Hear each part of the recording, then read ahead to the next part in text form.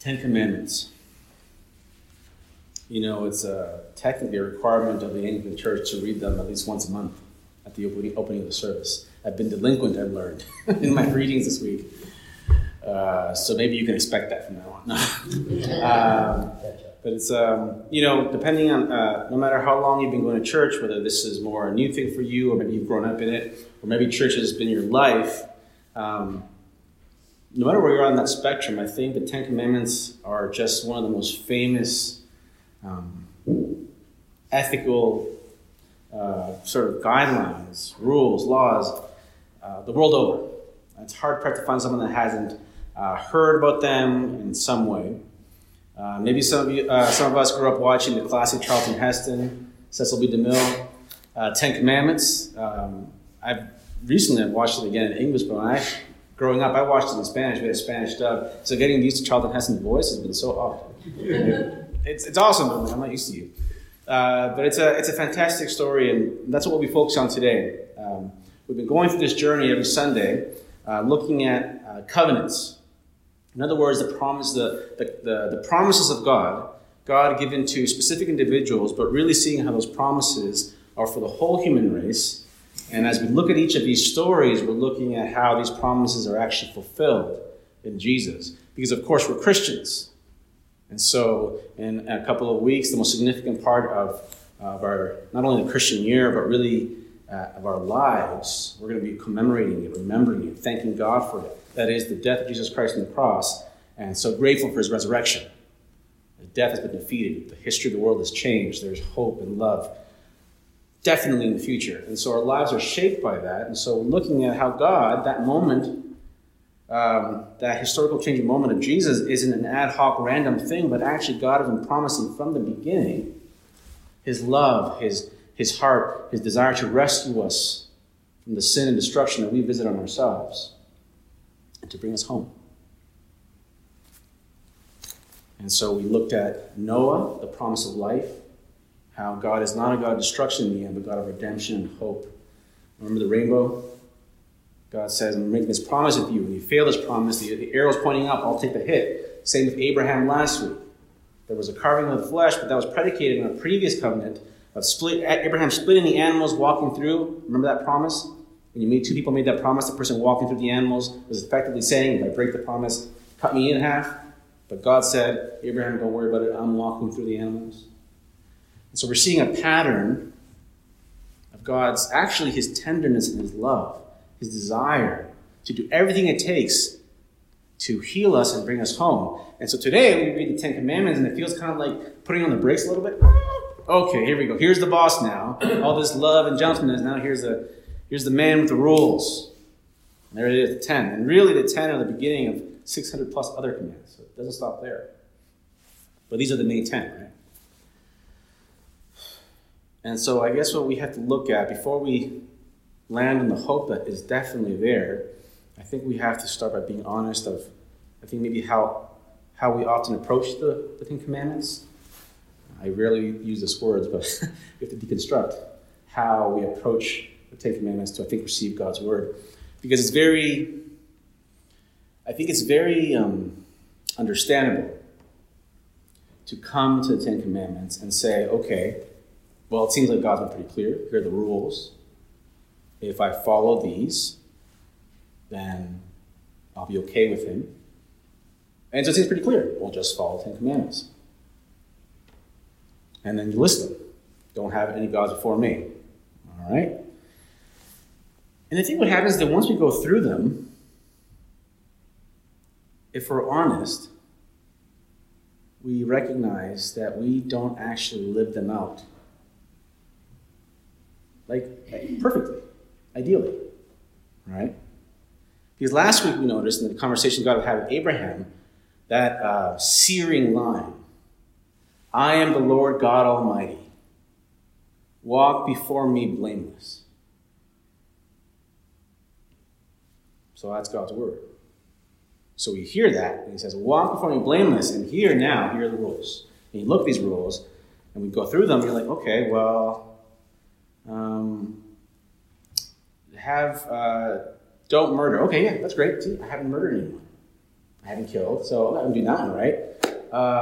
Then you look down, honor your father and your mother. Well, what does honoring mean, actually? Is that obedience? Is it not obedience? I'm not sure what that means. I'm going to bracket that. Maybe you say, stealing? I don't steal. Well, have I? I don't know. And then we approach the rules, and then our lives are revealed in those rules, and we look at them.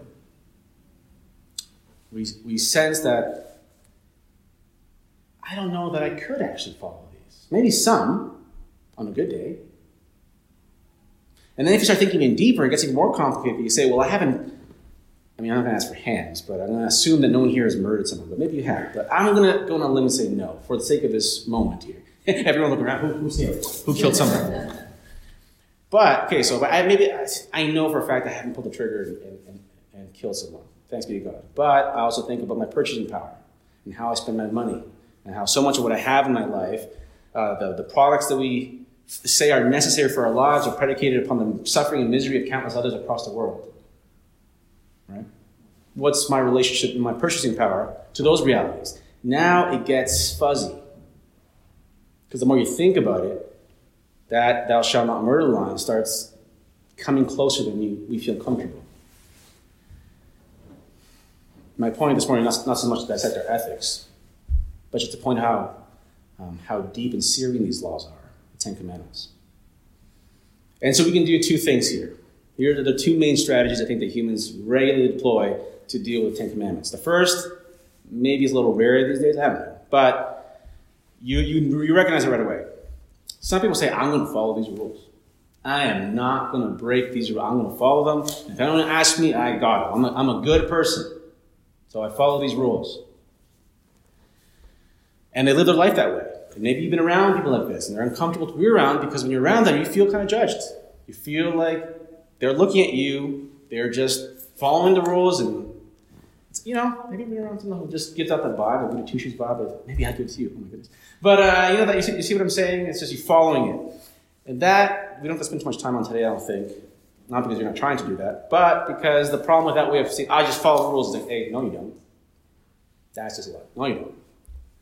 No, you don't. And if you live a life saying, I follow the rules and I'm doing it, you're going to break your heart. At some point, you're going to break those rules. And your self-image that you've built based on telling yourself and everybody, I follow the 10 Commandments, is going to shatter. Your psychology is going to shatter, and then it's just not going to be a good look. You're going to have a hard time. But that is a popular strategy. Oh, I follow 10 Commandments. No, you don't. And if you think you are, you're going to fail, and it's going to hurt you. That's one. But it's the second one that I think that is more common, at least that I've encountered, maybe in the circles that I inhabit, and maybe I've done it too, actually, so I'm speaking to myself, is we look at these 10 Commandments and we treat them as a gradient, right? We say, well, here are the 10 Commandments God has given us, but I'm basically a good person, so I follow them. Like I kind of do all of them. Maybe not all of them at all times. I'm not sure what some of those mean, but I kind of follow them. I'm a good person, Seth. I do it. And effectively what we do, the strategy is, we don't articulate it, but the strategy is we take God's standard from saying, walk before me blameless, and we bring it down and make God a little more human and say, what we hope in God is saying is like, I know you're human. It's okay. You did a couple. Yeah, it's all right. I like you. We're friends. Don't worry about it. And we bring God's standard down. We presume on his character. And we're comfortable doing it to God. We don't accept it from other people. Have you ever been in like a mixed situation, like in a social situation, and people are talking and sharing and having a good time, and then maybe a close friend or someone, a family member or someone that you know starts saying something, and it becomes apparent to you that's a lie. That's not true. And then they look at you and they kind of like give you the nod, like you're just backing up on this one. And they pull you into complicity, into that moment. You're like, why? I don't want to be part of this, right? Or they're ribbing on someone, but it's not friendly. They're actually trying to jab at someone. They're making a joke and look at you kind of like, hey, hop in. You can do it. What are they doing to you in those moments?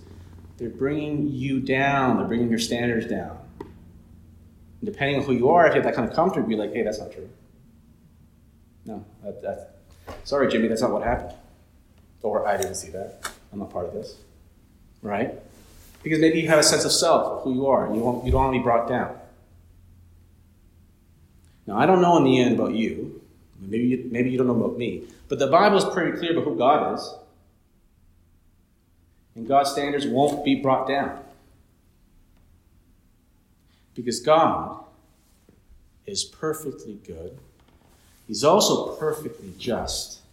And in fact, a unique descriptor of God in the Bible is that he is holy. In fact, if you read the Bible, the word holy is used throughout the Bible for different things. There are vessels and articles for God's worship that are considered holy. Temples or tabernacles or tents or even certain locations are considered holy. And so when you read the Bible, you'll hear that word throughout it. But only God is ever described as holy, holy, holy. Only God inhabits that realm. Now, what does holiness mean?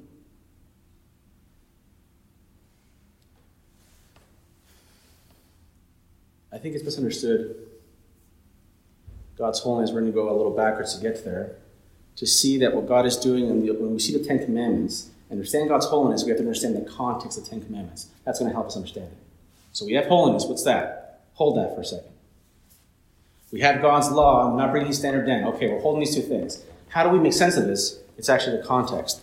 God had rescued his people from slavery in Egypt, right? Through Moses, that mighty man of God, that prophet. He rescued them from slavery, and he brought them to this mountain and said, I'm going to give you my law. And there they are at this mountain. And for our human modern Western eyes, we look at that, we're like, yeah, of course, God, some kind of divine king or ruler, he's giving his rules down, and their job is to obey it. But if we look at our Jewish sisters and brothers, they actually have a very beautiful insight that helps us understand what's happening here. Because I'm not sure if you've ever been to a Jewish wedding or if you've ever reviewed the Jewish liturgy of the wedding. They give you the clue right there. In a traditional Jewish liturgy for a wedding, the couple are standing with each other. They're about to make promises, and they have trinkets, little rings. But the promises are telling you.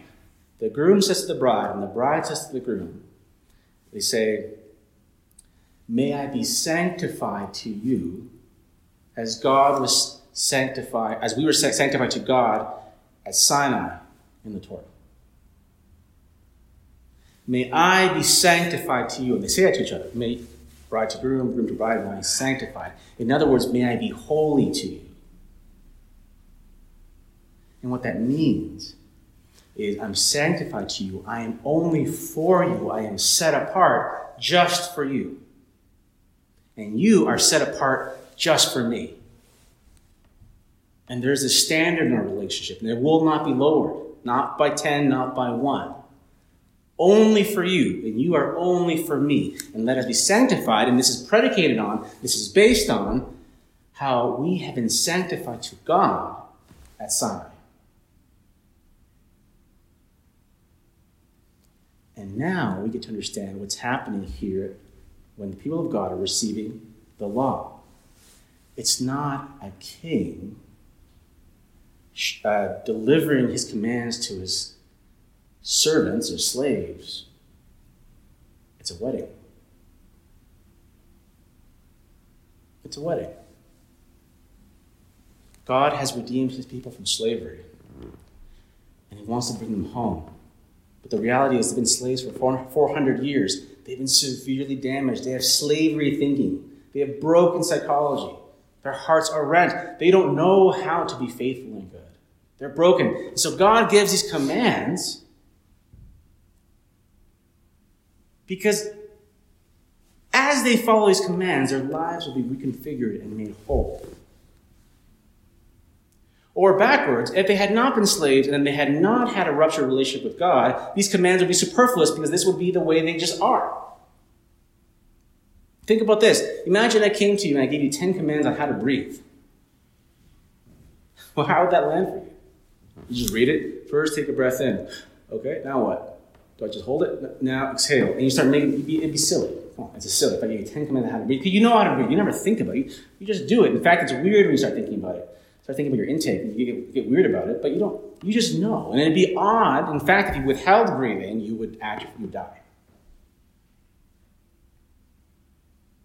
Now, that might sound like a facetious example, but we have so divorced ourselves from God that God has to come and give us these 10 laws. And we struggle with it. We are so learned at ignoring God and not being sanctified to God and being divorced from God that we readily do evil and we readily lie and we readily live lives completely devoted to the self, ignorant and uninterested in God, and our souls are dying. How many people have you met? They're dead long before you bury them. They're dead. Effectively, their souls are atrophied.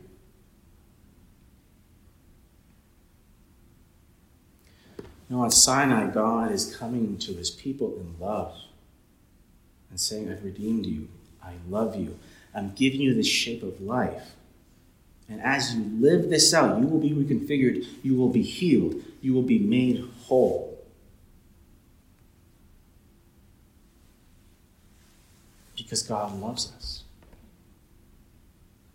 It's not just to be a petty tyrant to make rules only for us to break them and punish us. He's inviting us to a new life.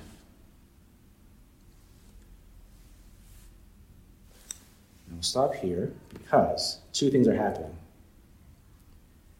I started by emphasizing God's power, his goodness, his justice, right? I've talked about it before, his hatred of evil and his judgment. We're real about this here. And now it's introduced this loving, tender picture. They seem to be in conflict. And maybe there is a paradox there. Because on the one hand, the laws are laws. God is holy and just, and he cannot countenance evil. The Bible says it over and over again. If God were to appear here, we all die. He would incinerate us. His reality would, like a leaf touching the sun. It just wouldn't make it.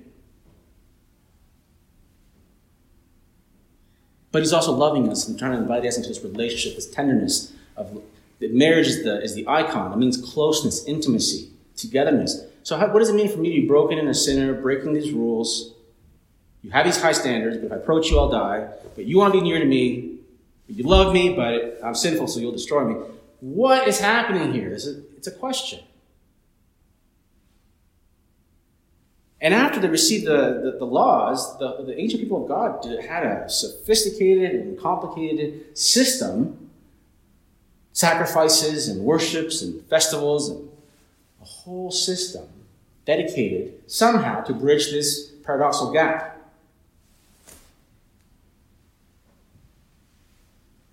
And here we are as Christians. How do we answer this question? Well, the long and the short of it is that the Ten Commandments and God's posture to us only really makes sense in Jesus. We knew it was coming, but I had to say it. It only makes sense in Jesus. Because I don't know what it means for God to be wholly good and wholly just and perfect, but that my broken self can come near to him. He's said you can't do that. So the only strategy I have, I said it too, right? Now I'm going to do them. You can't, Seth. My heart breaks. Or I relativize his laws and make them fuzzy so that I can live whatever life I want. And that's a lie. That's not what God is inviting us to do.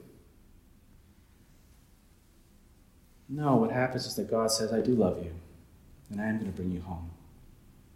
I'm going to bring you home. The work that I started by redeeming you from slavery in Egypt, I'm going to finish that work. I'm going to come to the earth, and I'm going to redeem you from the slavery of sin. And God did come in the person of Jesus Christ. And he lived the life that we should live that we don't. He is the only person, that word that God gave to Abraham, walk before, I am the Lord God Almighty. Walk before me blameless. All of us don't meet that. Spoiler, we don't. But Jesus did. Jesus came to the earth and he walked before the living God blameless. And we murdered him. He lived the life that we should have lived and we killed him. He died the death we should have died. But he died on the cross. And because he walked blameless before God's sight, death washed right over him. He walked right through death, right to the other side. Alive, God made man, fully God. Death couldn't hold him. And then he turned around and he looked at us and said, I've accomplished it. The paradox of Sinai, I have accomplished it. Now all you have to do is trust me. And my life will transform your life. Now you can approach me. I'm God. You won't die when you approach me. I died already. When you approach me, you won't be incinerated. You will receive in the warm embrace of God's everlasting life and love. And what happens if you take that plunge and you trust Jesus? Here's the reconfigure. Here's the third way, right? You had the two. They don't work. Try to do it, can't do it, or make the laws fuzzy. That's a lie. What you do is now with Jesus next to you in your life, you're trusting him.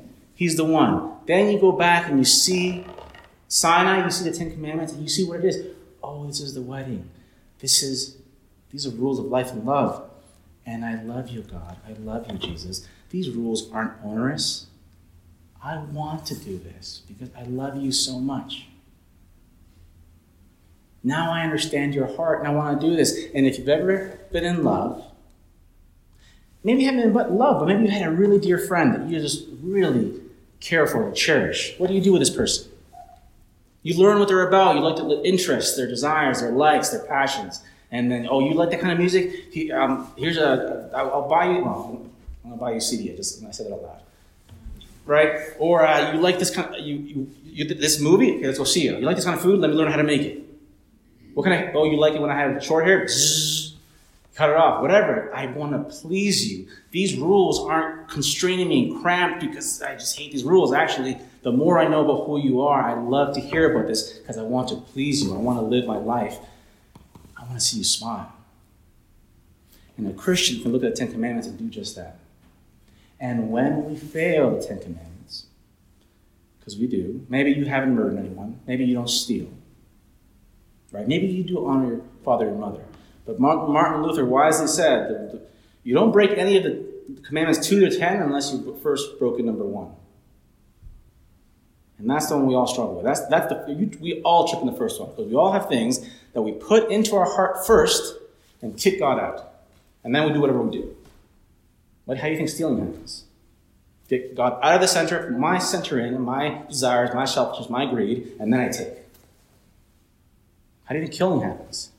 Get God out of the center, put my vengeance, my hatred, my desire for my twisted version of justice, put that in and kill. It all happens that way, but it doesn't have to be dramatic. We just say, I just want to live my life. And so I put God out, put myself in, and then I cruise through life, disinterested in God, right? But in Jesus, we look at those laws. No, this is a love letter. I love you, Jesus, and I'm still a sinner. I fail. And when we fail, what happens? Well, what happens in a relationship, a friendship, a love, when you fail? In a good one, you go to the person and you say, I'm sorry. I'm sorry, sweetheart, I lied to you. I was feeling insecure, feeling nervous, and I said this thing. That's not true. I lied to you. I'm really sorry about that. What are they going to say? Well, if they love you, hey, that Seth, that hurt my feelings. That actually hurt me. But I understand what you were trying to share there. You're feeling nervous, and I forgive you, and I love you. Right? And in a weird way, that actually binds you closer. Those moments. Right? Those moments of reconciliation bring you closer. So here we are, looking at Jesus. Yeah, you fulfill the law. I can't. I mess up. But I'm going to come to you. And every Sunday we come here, we say the confession together. You guys notice that. That's what we're doing. Because we fail. We say, God, I'm sorry that I've done this. Jesus, I'm sorry that I failed you here. I didn't mean to, or I did mean to. I just wanted my thing. But now I'm thinking about it. That wasn't right. I knew it then, actually. And I'm really sorry. And Jesus will always say, come home. I'm always going to take care of that. And you're going to get closer to God. You're going to be turning to him in hope, and you're going to be healed. Okay, what does that look like, that life? And we're going to leave that with an ellipsis a little bit. Because it's a two-parter. Today's the first part. Next Sunday will be part 2. Because we only talked about the first half. How does the rest of our life look like if this is the way it is? So that's next week. And maybe you can't wait a week to see how do we start. And I'm going to tell you now. The way that we start, if you want to begin this journey, want to surrender those 2 other false narratives of the law, and actually just trust Jesus and follow his word in love, pray. We're going to pray right now. going to pray right now. We're going to sing. We're going to do some more prayers. We're going to come to the Lord's table, which is also the prayer of the people. And I invite you to bring your life and your hearts to God. Whatever narratives you've woven about who God is that aren't true who he is or how you live your life, I invite you in the unknown and say, God, I don't even know what I'm doing, to surrender that to God. To say, God, my own life, I don't even know what I believe actually, but I want to trust you, or I want to trust you. Wherever you're at, bring that to God right now. Prayer is the beginning. So let's pray together. Let's bring our lives to God. Let us pray. Gracious and loving God, Lord, we give you thanks, so many thanks, that in our life's journey, how often have we lived our lives without reference to who you are? How often we have made decisions without considering your law of life? How often we have hurt others because we put ourselves first, moved you out of our lives and put ourselves first. And God, we thank you that as often as we've done that, and I've done that, you have not forgotten us, you don't forget us, you don't ignore us, but God, you come to us repeatedly, especially in the person of Jesus Christ, to call us home. God, I pray for everyone in this room. I do not know their spiritual journey. God, you know that. I don't. You do. And I pray that you would meet each person in this room exactly as they need, that they might take a step of faith in love for your Son, Jesus, that would be our healing and our hope forever. This we pray in his name. Amen.